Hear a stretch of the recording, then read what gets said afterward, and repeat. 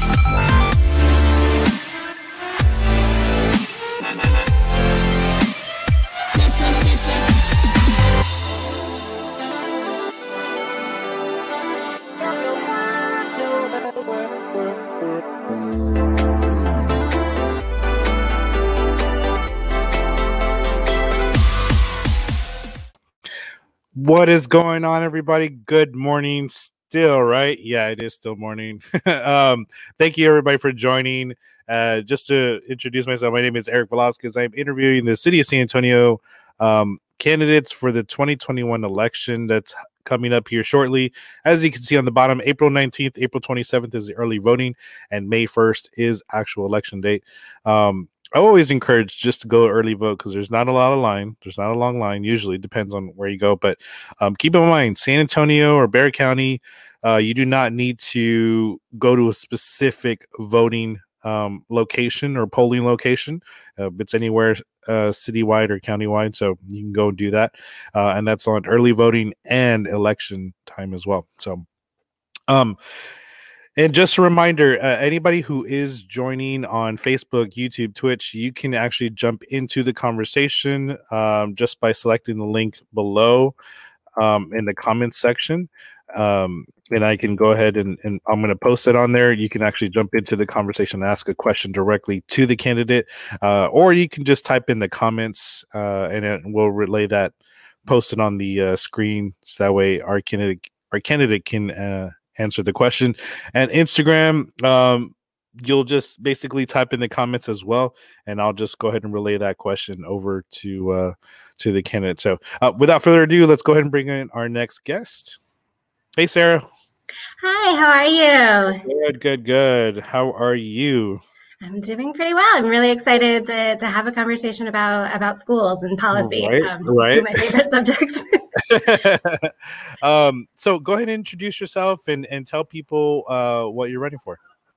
Yeah, again, my name is Sarah Sorenson, and I am the candidate for District 1 for the SAISD School Board, and I'm the candidate who's running on the Schools Our Students Deserve platform. There are 4 of us who are running as a slate on this platform, and it's a platform that's been designed with students, with community organizations and community members, school workers, teachers, and families, and it's a platform that centers our voices in school decision making and lays out a vision for democratic control of our schools and supporting academic excellence and democratic values. And so it's a platform I'm really excited to be running on. I'm really passionate about. It's been an advocate for public schools for a while here in San Antonio, and this platform is completely in line with my values and my vision, and I'm incredibly excited to be running on that platform. And thank you for sharing that in the chat so other folks can take a look at it.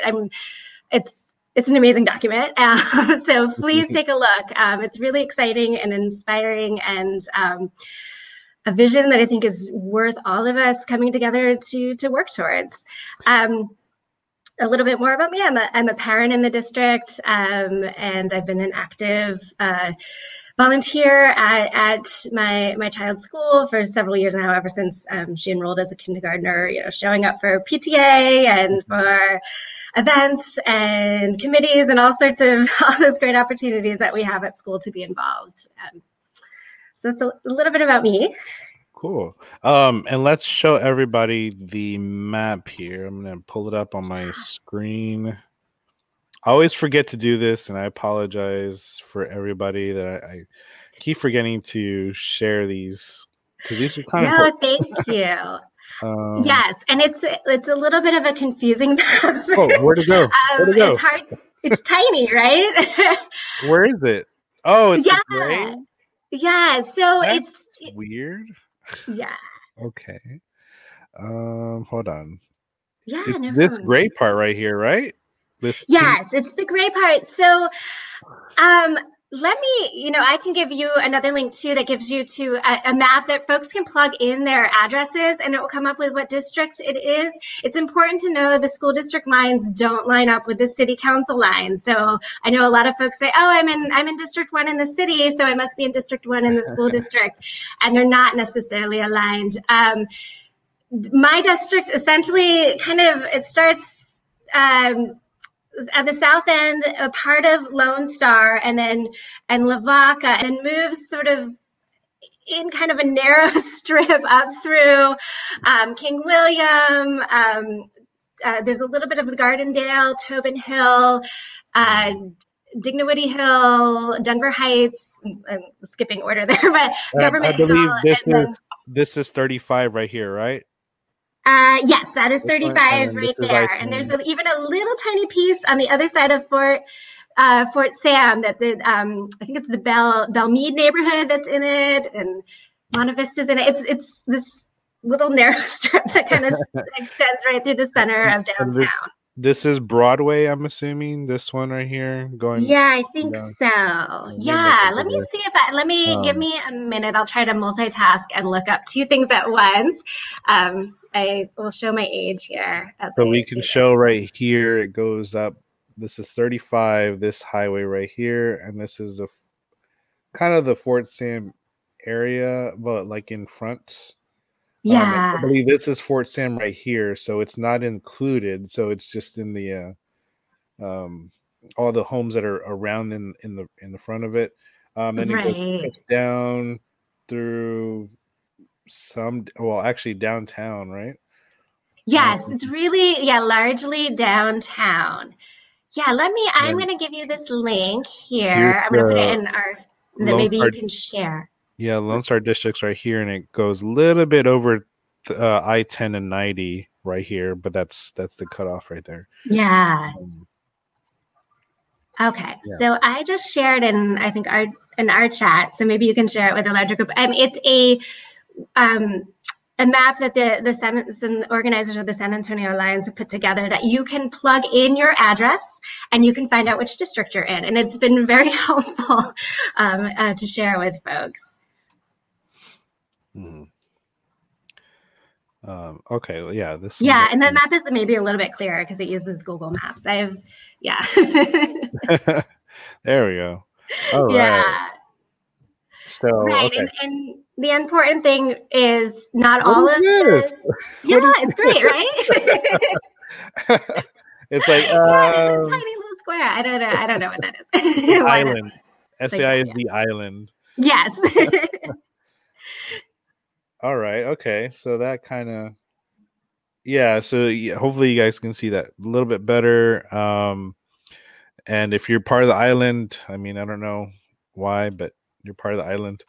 Yes. But yeah. So definitely use this to where do you go here? Hold on. Oh, okay. So you click on the map and then you actually just type in your address, I'm assuming? Yes, you can type in your address and it will tell you what district you are in. Okay. All right. Yes, there you go. So, okay. So, yeah. So, there you go. So, if you want to look it up, you can do that there. And let's see here. I'll just copy and paste it onto the. And again, this is not, I'm not endorsing anybody. I'm just doing this. So So, you're I know this is providing information, providing which is information. Yeah. yeah. And Um, these races are usually pretty low information, so it's mhm, great that people like even just the basic information about what district you right. live in is really important. We don't always know that. We don't always or pay attention to that until it's election time. Yeah, definitely. So tell me why the school board? Why did you want to go in? It's a non-paying position. Uh, yeah. So why do that? Yeah, that's a great question. Right? It's a lot of work and no pay.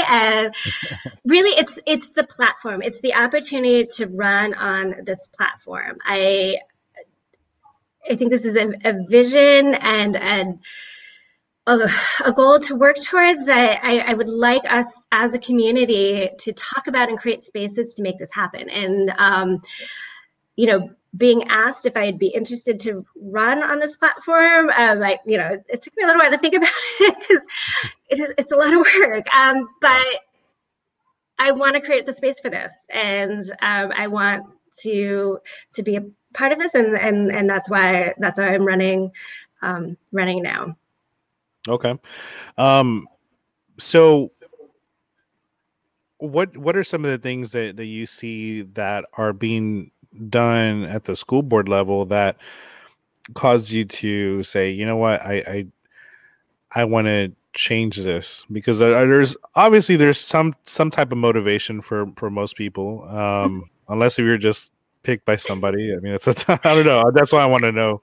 Right. No, that's a great point. Right. Yeah. There's something, the platform is great and it's a vision, but there must have been something. There was a reason that I was coming and I was open to this platform. And yeah, I've been an advocate with other parents in the district, really for several years now, pushing for a greater community voice and greater transparency in the decision making, because that has been the piece that's missing from our democratically elected board, from our elected representatives, has been this openness to the community and this willingness to engage in meaningful discussion. And we have seen major policy shifts and major changes happening in our district, and those decisions are being made behind closed doors.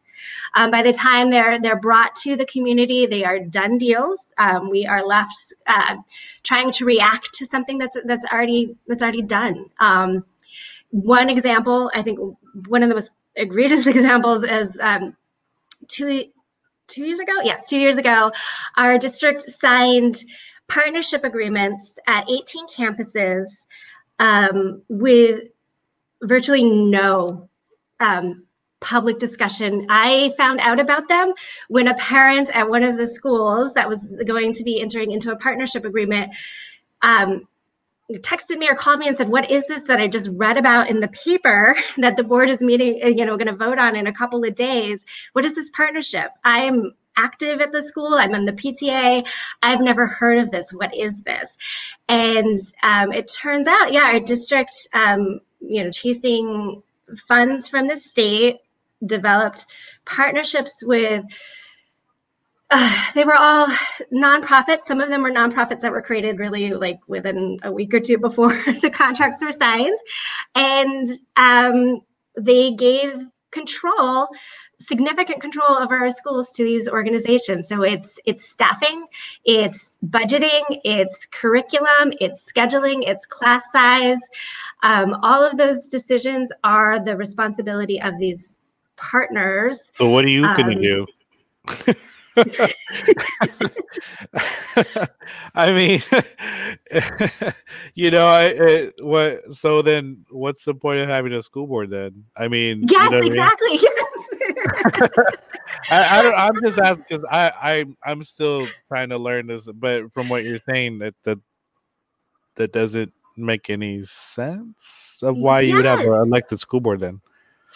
Right. Well, it makes sense from this perspective of our state, right? We have a very anti-democratic state leadership, and democratic with a big D, or little d. Wait, not the party, the process. Yeah. And they would love to see all of our public schools become charter schools. And that's what this program is an incentive to do. So our districts will give control to our partners who will take management of our schools. We will be reimbursed at a higher per student rate than we were before, and at a rate that's actually comparable to what the district pays charter schools per student. And then we end up with a network of charter schools and a board that sort of symbolically has minor control over this network. That is the vision, and that is the goal of our state leaders. And we are incentivized to take part of this because it's extra money that we desperately need. But it's a huge trade-off, and it's a trade-off that we have to have a public discussion about. We have to decide, are the downsides to this worth it for us as a community? And we have not our board has not engaged in that discussion. And actually, when you ask questions, they kind of just shove you aside and say, "No, trust us. Yeah, I know. We've got this." And as a taxpayer, I find that insulting. Why is anybody talking about this? This is actually the first time I've heard of this specifically. Yeah, no, I think it's innocuous language. We use the language of partnerships. And we learn that we use the language of innovation. So there's two types of partnerships under this program. We have turnaround partnerships. Turnarounds are for schools that have been deemed to be failing. Oh, yeah, yeah. Mm-hmm. Yeah. And now we have innovation we partners. were actually just talking about this. I think it was Southside or Southside ISD that doesn't have any school board right now. I think they're slowly transitioning over back to elected board members. So, and I think Harlandale is under investigation as well with that current issue last year. So is that what you're talking about? Same. So it's not exactly the same, but they're linked, right? So we have a really punitive public education system in the state. So we have a state that will come down hard on schools and on districts and boards when they think that folks are getting out of line. And so some of this, I would actually argue, some of the policy and the marketing and the games that our board members are playing right now is out of fear of a state takeover, right? You have to play nice so that they don't come in. And the system is designed to be that way. It's designed so that we're all operating under the fear of a takeover at any point. The fear of being labeled as a failing district, the fear of losing funding, that is the environment that our state lawmakers have created for us in our public schools. So I mean, but isn't that good though, because it's kind of like accountability, or is it too much? It's too much. So for example, let me 2 years ago, Rodriguez Elementary was slated to be shut down. They were deemed a failing school and had been a failing school for a period of time, which meant that the state was requiring that they shut down or get a turnaround partner. The district chose, without any discussion from parents, that instead of seeking a turnaround partner, they would shut down the school. If the district didn't shut down the school or get a turnaround partner, the state could come in and take over the entire board. So the state is saying you have to shut down the school, sign it over to a private partner, or we come in and take over your board. So it loses our public control. It is a threat to our public control. And I'm not sure what the accountability is in that. Certainly the state isn't coming in beforehand and making sure that the district's investing in Rodriguez to make sure that it gets the grades up, and parents at that school have documented how the years before they were forced to close, they saw a drop in investment and resources from the district. And so the state had no interest in coming in and making sure that they were getting the money that they deserve. But it did say, well, you have to close it or we're going to come in and take over your board. Yeah. Wow. And what district was that? And so this is SAISD. Yeah, so Rodriguez is right by Our Lady of the Lake University. It was actually really a heartbreaking process to go through, because the kids and the parents, this was a beautiful school with a really great community, and they fought so hard to keep their school open. And those kids have now moved to Carvajal, which was an early childhood center, and now is early childhood through 5th grade. And Rodriguez is reopened as a Montessori school. The other piece is the way that state policy works is the kids who attended that school before can't come back. They have to reopen to a new population. So maybe their younger siblings can come back, but then you're stuck sending kids to 2 different schools, even if they're kind of close. But the kids who went to and loved Rodriguez can't come back to Rodriguez. They are at a different school now. And so and the state will tell you, this is all about supporting working class kids of color, right? We need great schools for working class kids of color, but then it's so punitive and so harmful to these students. It's a system that really does not take their well-being into account, despite that they want them to take the STAR test, which isn't helping the kids either. So what? I don't really see how they understand the benefits of what the kids want. Yeah, and that's absolutely right. And so what we know about this A through F accountability system is it's almost exclusively based on star scores or star scores from one year to the next year. It's almost all star scores. And we know that's an unfair way to measure academic achievement, to measure student learning. In a pandemic, they're making children come back, students come back to do this in person. And it's an unfair system. Yeah. Gotcha. Yeah. Phil says Sarah has been very Okay. vocal about HEB paying its associate during the pandemic, but the Butts have a vested interest in pushing this slate. So how will you hold HEB accountable to paying their fair share of property taxes, especially since their corporate office is in D1? HEB, Zachary Frost, New Star have had a PAC since 1981 that contributes to who they want on the SAISD school board. Seems that the slate is backed by these special interests. Are they upset that the current board is reaching? I don't know what the rest of it is, Phil. And that's very true, because if you look at some of these campaign finance reports, there are a lot of money coming from these PACs or HEB, Zachary, and things like that. So what do you have to say about that issue? Yeah, so I'm a little confused. Is he saying that we're backed by HEB or that the other candidates are backed by their pact? Because I'm not. Board is reaching. Oh, are they upset that the current board is reaching out to other groups to partner with instead of keeping their monopoly? Okay. So our slate is not backed by the HEB pact. I actually don't know anything about that particular pact. That's not what we're backed by. But we do have a slate that recognizes that homeowners and renters are carrying a disproportionate tax burden for our schools. That the way that our tax system is structured,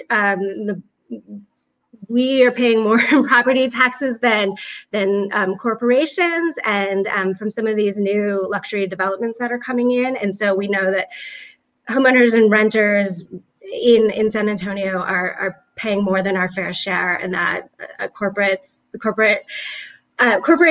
and new development should be contributing as well. And I think, because I looked it up here, and it's called the American Federation of Teachers Union Group, and the Parent PAC. That's what the HEB or Charles Butt. It says let's see here. This is from Texas Scorecard. Charles Butt, whose personal fortune comes courtesy of HEB grocery store, started by his family, wants to deny parents the right to be more involved in their kids' education. His tool is promoting wretched public policy is the Parent PAC. So I think we might need to look at that, right, and see what's going on. Obviously, yes, we're with the people that are working at those places. I mean, they're definitely amazing. But we also have to make sure we hold people like this accountable. Mm-hmm. I know HEB has done a lot for our state, but we also have to make sure that it's still being held accountable, no matter who it is. So definitely, I don't know if you have anything else to say about that specifically, but I think you said that you would want to make sure that these people are being held accountable or paying their fair share of taxes, correct?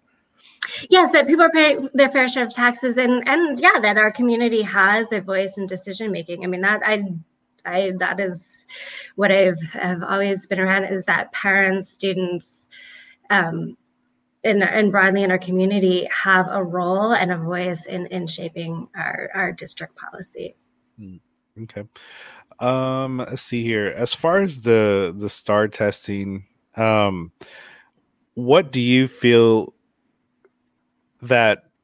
think can be done to change the STAR testing? A lot of the either board members or candidates have said that there's nothing that you guys can do because your hands are tied. Is that true, or is there something else that you can do? Yeah, I mean, so we don't wake up tomorrow and Yeah. in STAR, unfortunately. It is the policy context that we're working in, and it is frustrating that during a pandemic that our state leaders have said we're going to continue to go with STAR. I think of all times that we can maybe take a break would be during a pandemic, and frankly, even our federal leaders have said that as well. I mean, the Biden administration has not granted exemptions for schools to do standardized testing, and it's really frustrating. It's been frustrating for parents and students and educators across the country. We've been saying, in a pandemic when 500,000 Americans have died, and we are struggling economically and emotionally through this, that we're not going to exempt and take a break from STAR testing. So we can advocate and work and continue to advocate with state leaders to say, like, at this year of all years, we need to stop and we can reevaluate this moving forward. There's also there's ways that you play in the system that you have, but you can also publicly acknowledge that it isn't a fair system, and that is not something that our current board has done. They've really just talked about how great STAR is, how great we're doing related to STAR. We've invested and spent a lot of time doing computerized assessments like MAP, and talking about MAP scores. And we don't have to emphasize that so much. And those are some small steps. And then we can also just continue to work towards a larger vision and advocate towards fair assessments that actually do measure student learning. Yeah, definitely. And actually, I think I brought up the article here. All right. So this is in regards to so does he put into the San Antonio Alliance? Is that no? So the San Antonio Alliance PAC money is money that comes from workers in the district. So every month, teachers, bus drivers, food service workers, custodians, all of those folks who are part of the union pay a small membership fee, right? A membership fee to their union, and some of that money goes to the PAC. But that is the union's PAC. I think in the past, the HEB Foundation or Bud has supported the candidates we're all running against. So as far as I know, I haven't received any money from HEB, and I don't think that any. We're running on we receive support from the Alliance PAC, and then we receive smaller dollar donations from community members. So, I mean, okay. So with that though, I mean, that is a good question that's being brought up though, is with the San Antonio Alliance being part of this union and I guess in a sense HEB part of this, right? Will you still hold them accountable though? As far as, even though there's kind of like that same interest and same, I don't want to say special interest, I mean, but it kind of is a special interest because he's part of the alliance as well. So I mean, what guarantees do we have that you guys will, and part of your whole slate, will hold HEB accountable? I guess is that question. So, I think running on the platform that we're running on, that has been developed by students and community groups, families, and school workers, it's broader and it's bigger than just the alliance. And so we are accountable to the entire community. We are running with a commitment to that, and absolutely expect to be held accountable to that. And I would have it I wouldn't have it any other way. I mean, that is when you run for public office and you ask for people to vote for you, you need to be held accountable to what the community and the constituents call on you to do. Right. But I think there's also that factor of not a lot of people pay attention to the school board races. So that's why a lot of times people feel like they can get away with certain things. So that's why I think it's a big question, right? Because we don't know what's going on, right? We don't know where to find this information sometimes, and some people are just kind of getting through without being scrutinized in a sense. So I just want to make sure that if you guys are tied into the same network, that we're still holding those people accountable, but also making sure that we're not giving them land use or making sure that we're not giving favors to a certain organization because they're part of the same alliance or partners. So you would do that, correct? As far as like making sure that wouldn't happen, or yeah, I mean, I'm confused. I mean, but so we have the endorsements of the alliance. The alliance PAC is funded by workers in the district, not by anybody else. The other donations that we've received, or that I've received, have been small dollar donations from community members. And so there aren't big corporations funding any of our campaigns. And part of the reason being here is to have conversations about policy with the broader community and to talk about issues. So it isn't just, I want people to be informed. I want people to look at what's happening in their school and share what's happening within their communities and in their schools, and so that their elected officials can represent them in that. Gotcha. Phil says the entire community, but the alliance is not funded directly by the residents, and 99% of the constituents don't know who the alliance is. So the alliance is the union of school workers. Yeah. I come from a union family, so I'm a proud union member, and so I think we should all support unions in their roles of creating spaces for workers to come together to fight for fair wage and safe working conditions. So I don't see that those values are separate from the rest of us in the community. So I've worked as a case investigator and contact tracer with the COVID response effort in San Antonio, and I have heartbreaking conversations with community members every day who are going to work because who are sick or possibly exposed and going to work because they don't have time off. And so there are broader issues that are going on with for workers' rights in our community that have directly affected us during this pandemic. So I think it's important to recognize that fighting for the rights of workers and supporting workers in our schools is not somehow separate or counter to our broader community. They are tied hand in hand. I gotcha.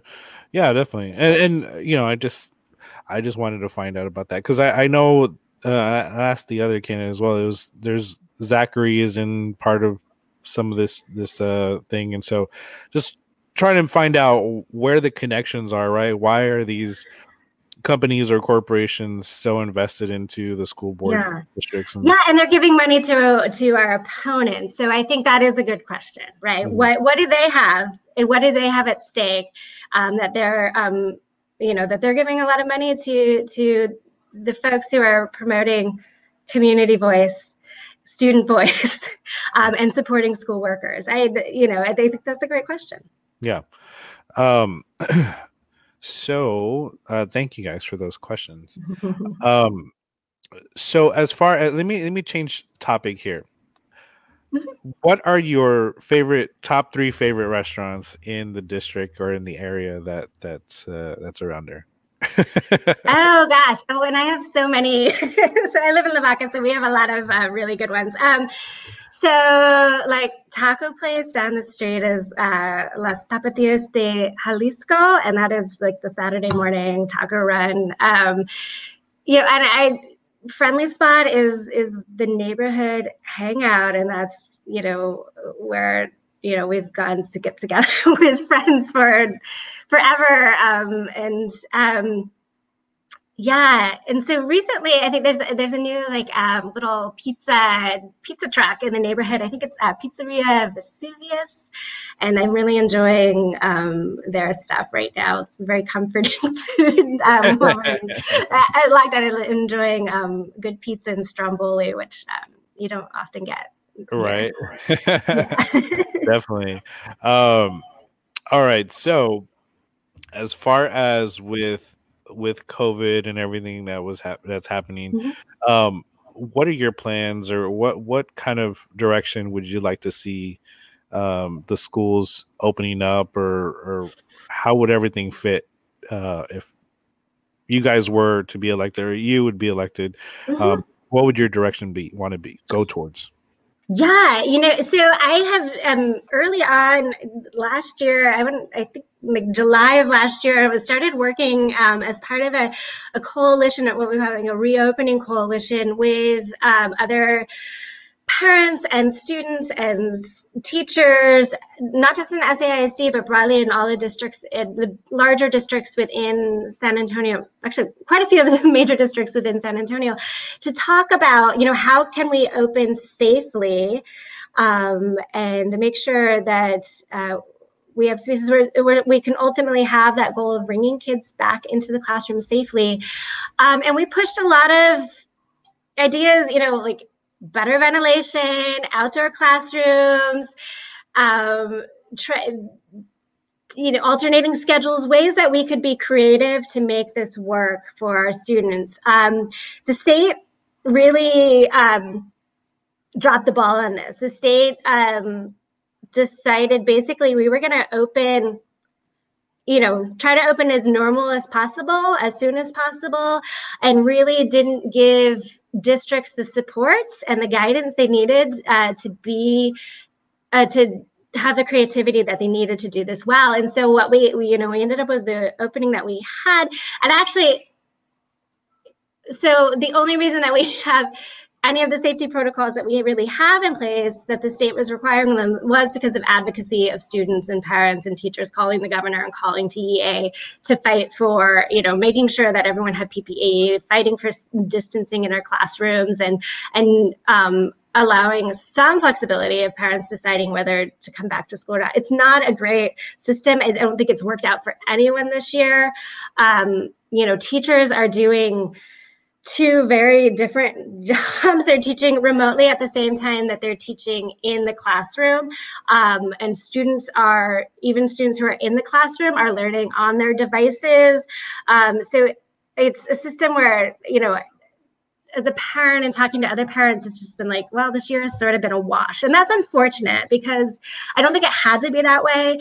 If our state leaders had allowed more creativity, and I think if our district leaders had pushed back a little bit more and been willing to fight a little bit more, we would have maybe had some more opportunity to be creative and figure out to make a school year that would work for everyone. Hopefully, what it sounds like when I hear, board members talking about the next year, they've absorbed some of those lessons, and trying to do some of the policies that we were calling for last summer. But, hopefully it works out that most people can be back in the classroom next year, and that we will have, schools that are safe for our students and our workers. Yeah, for sure. And here's the thing too is, with as far as with the private schools and everything, I'd Seton one, they were part of the charter schools, and the question came about of, well, is there anything that the charter schools can do to help the public schools, maybe with their education and things like that, like their education materials, is there some type of partnership that can happen as far as not in court, not making it to where the public schools are private, but taking material from the private schools or charter schools and incorporating them into some of the public schools? Um, do you think that would work, or is that just something that Texas as a state government is just not going to do? I don't know that it's necessary. And actually, I mean, the landscape of our charter networks is actually, I think we have. Well, okay, let me try this. I don't know that our charter networks necessarily have something to offer in that way to our schools. I was just having a conversation with someone about research showing how students are going sort of charter school hopping and then ending up back in the district and then having to be caught up in certain areas because they've gone to these specialized schools that have focused on certain aspects of learning and then left behind others. And so then when they come back to a public school, which a lot of our charter school students ultimately do, we have to catch them back up because they spent time in sort of this focused curriculum. So I'm not sure what our charter schools would have to offer the district as far as curriculum. Some of their curriculum is actually really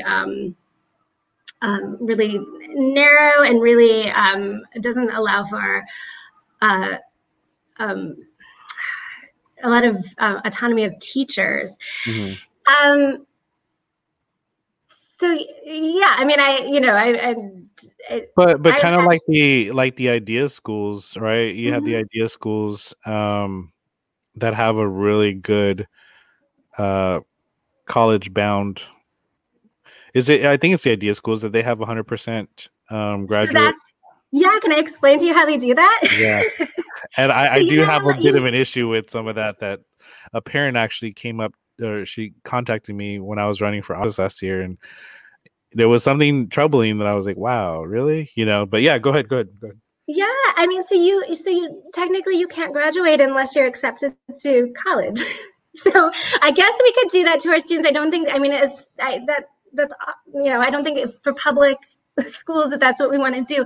The other piece is IDEA also has formed their own college. So if you are graduating from IDEA and you don't get accepted to another school, in order to graduate, you can enroll into IDEA's college. So I don't think that's the vision that we have when we talk about our students being ready and going off to higher education. And when we talk about 100% college acceptance, that isn't the vision that we have as a community for our students. Yeah, definitely. And the experience that was exactly the experience that happened. This lady contacted me and she was like, I don't know what to do. I don't know who to call. They're telling my son's not going to get his diploma because he changed his mind about going to college. He doesn't want to go because he feels like it would be a waste of time and a waste of money, resources, when it could go to somebody else. And they were basically holding on to his diploma. I contacted a few people and they're like, well, that doesn't sound right. I'm like, well, yeah, it doesn't, but it's happening. And so finally he had to settle on going to like a community college or something small in order for him to get his diploma. And so I was like, well, it's kind of lousy. So yeah, that's something I think not a lot of people realize, especially with that.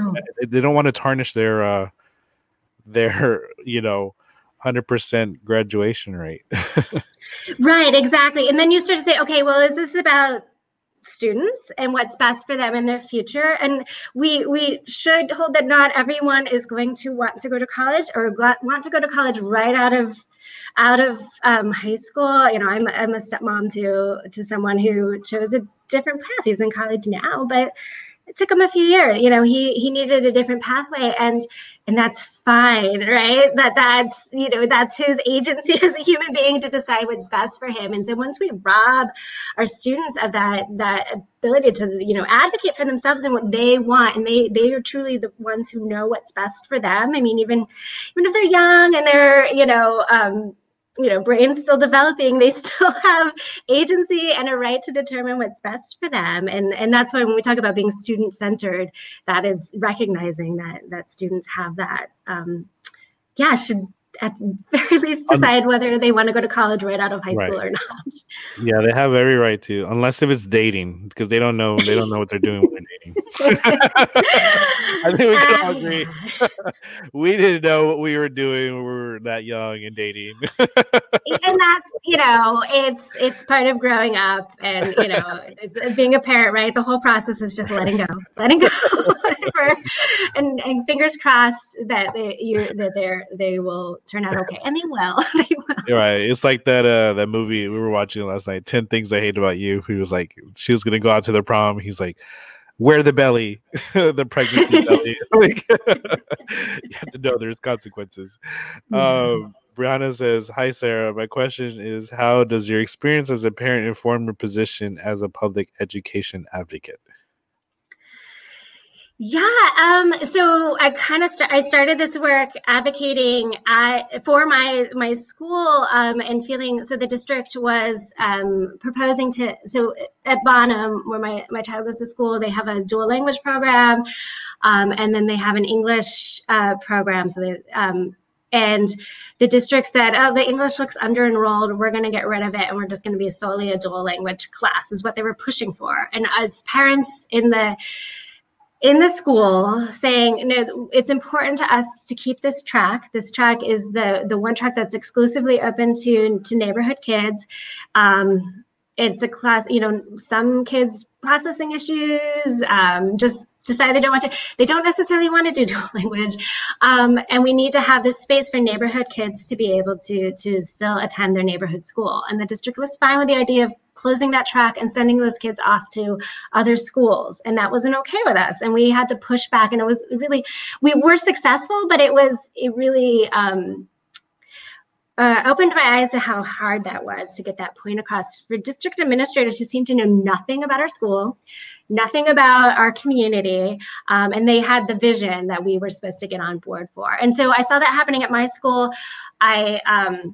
Around that same time, Stewart Elementary was entered into a turnaround partnership with Democracy Prep, which is an outside charter corporation, with no community input at all around that. And then soon after, that's when I connected with parents at Rodriguez, that was being shut down with no community input of how they thought best to move forward. And so I was seeing the way that we as the folks who are in the schools, who have the knowledge and the experience to know what we need, were being shut out of important conversations.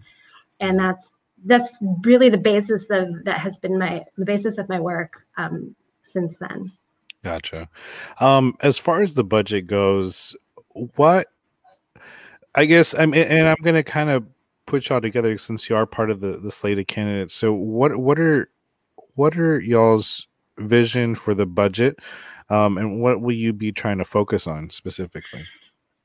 So I don't have a list of budget priorities. I want to hear what our community has for budget priorities. And so really the budget, to me, the priority is setting up a public process so that we can have a public budgeting, so people can talk about the issues that are important to them on their campuses, broadly in the community, and then create a budget document based on that process. And participatory budgeting happens in other places, even within other school districts within Texas. There are some districts that do.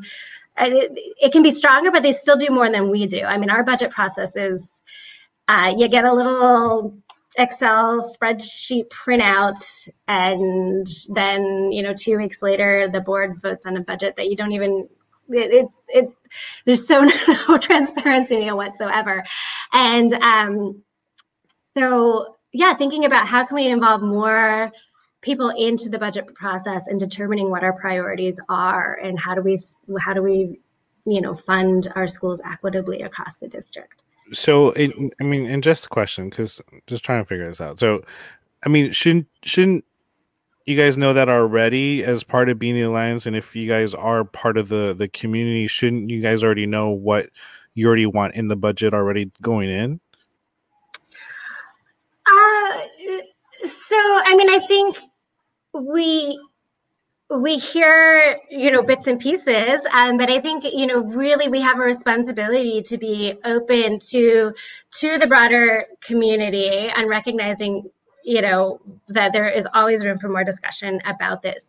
One of the issues, though, I think really clearly as we do talk to people is wanting to know how funds are distributed across the district and are they being distributed equitably in our schools. And that is a question that we hear quite often from the community is, are some schools getting more money than others? Why is that?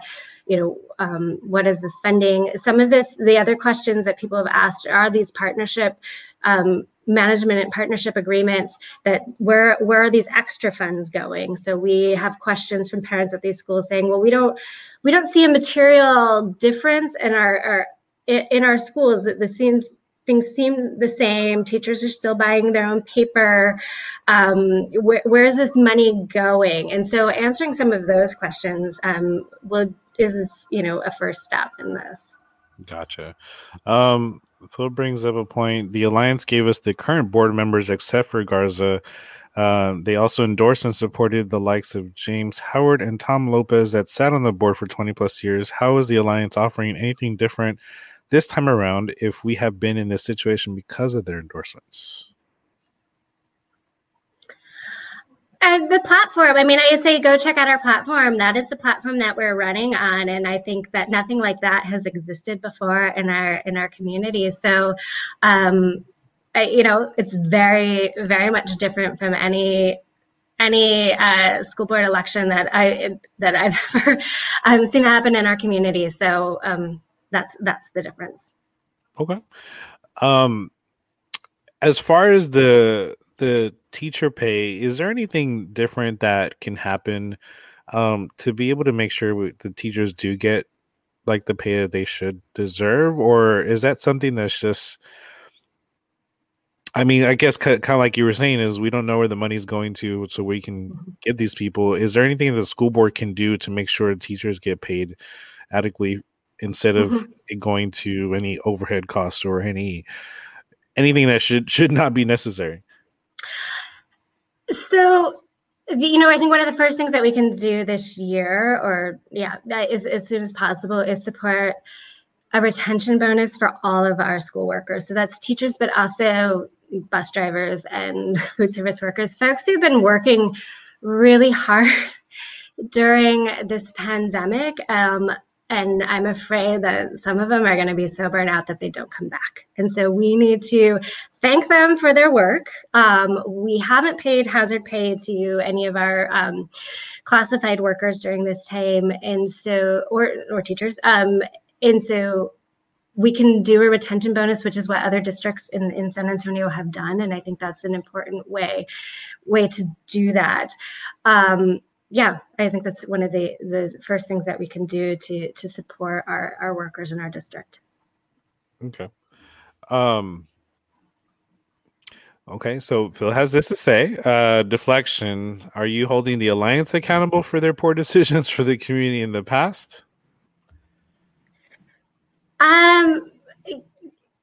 Again, we're running on a platform, and the Alliance is, as every organization and institution changes over time, the Alliance has have decided to support this platform and be a part of a group that is pushing a different vision for education. And so, I'm all for holding organizations and institutions accountable, and have no problem speaking up when things are going, when I feel that people are doing things that are wrong.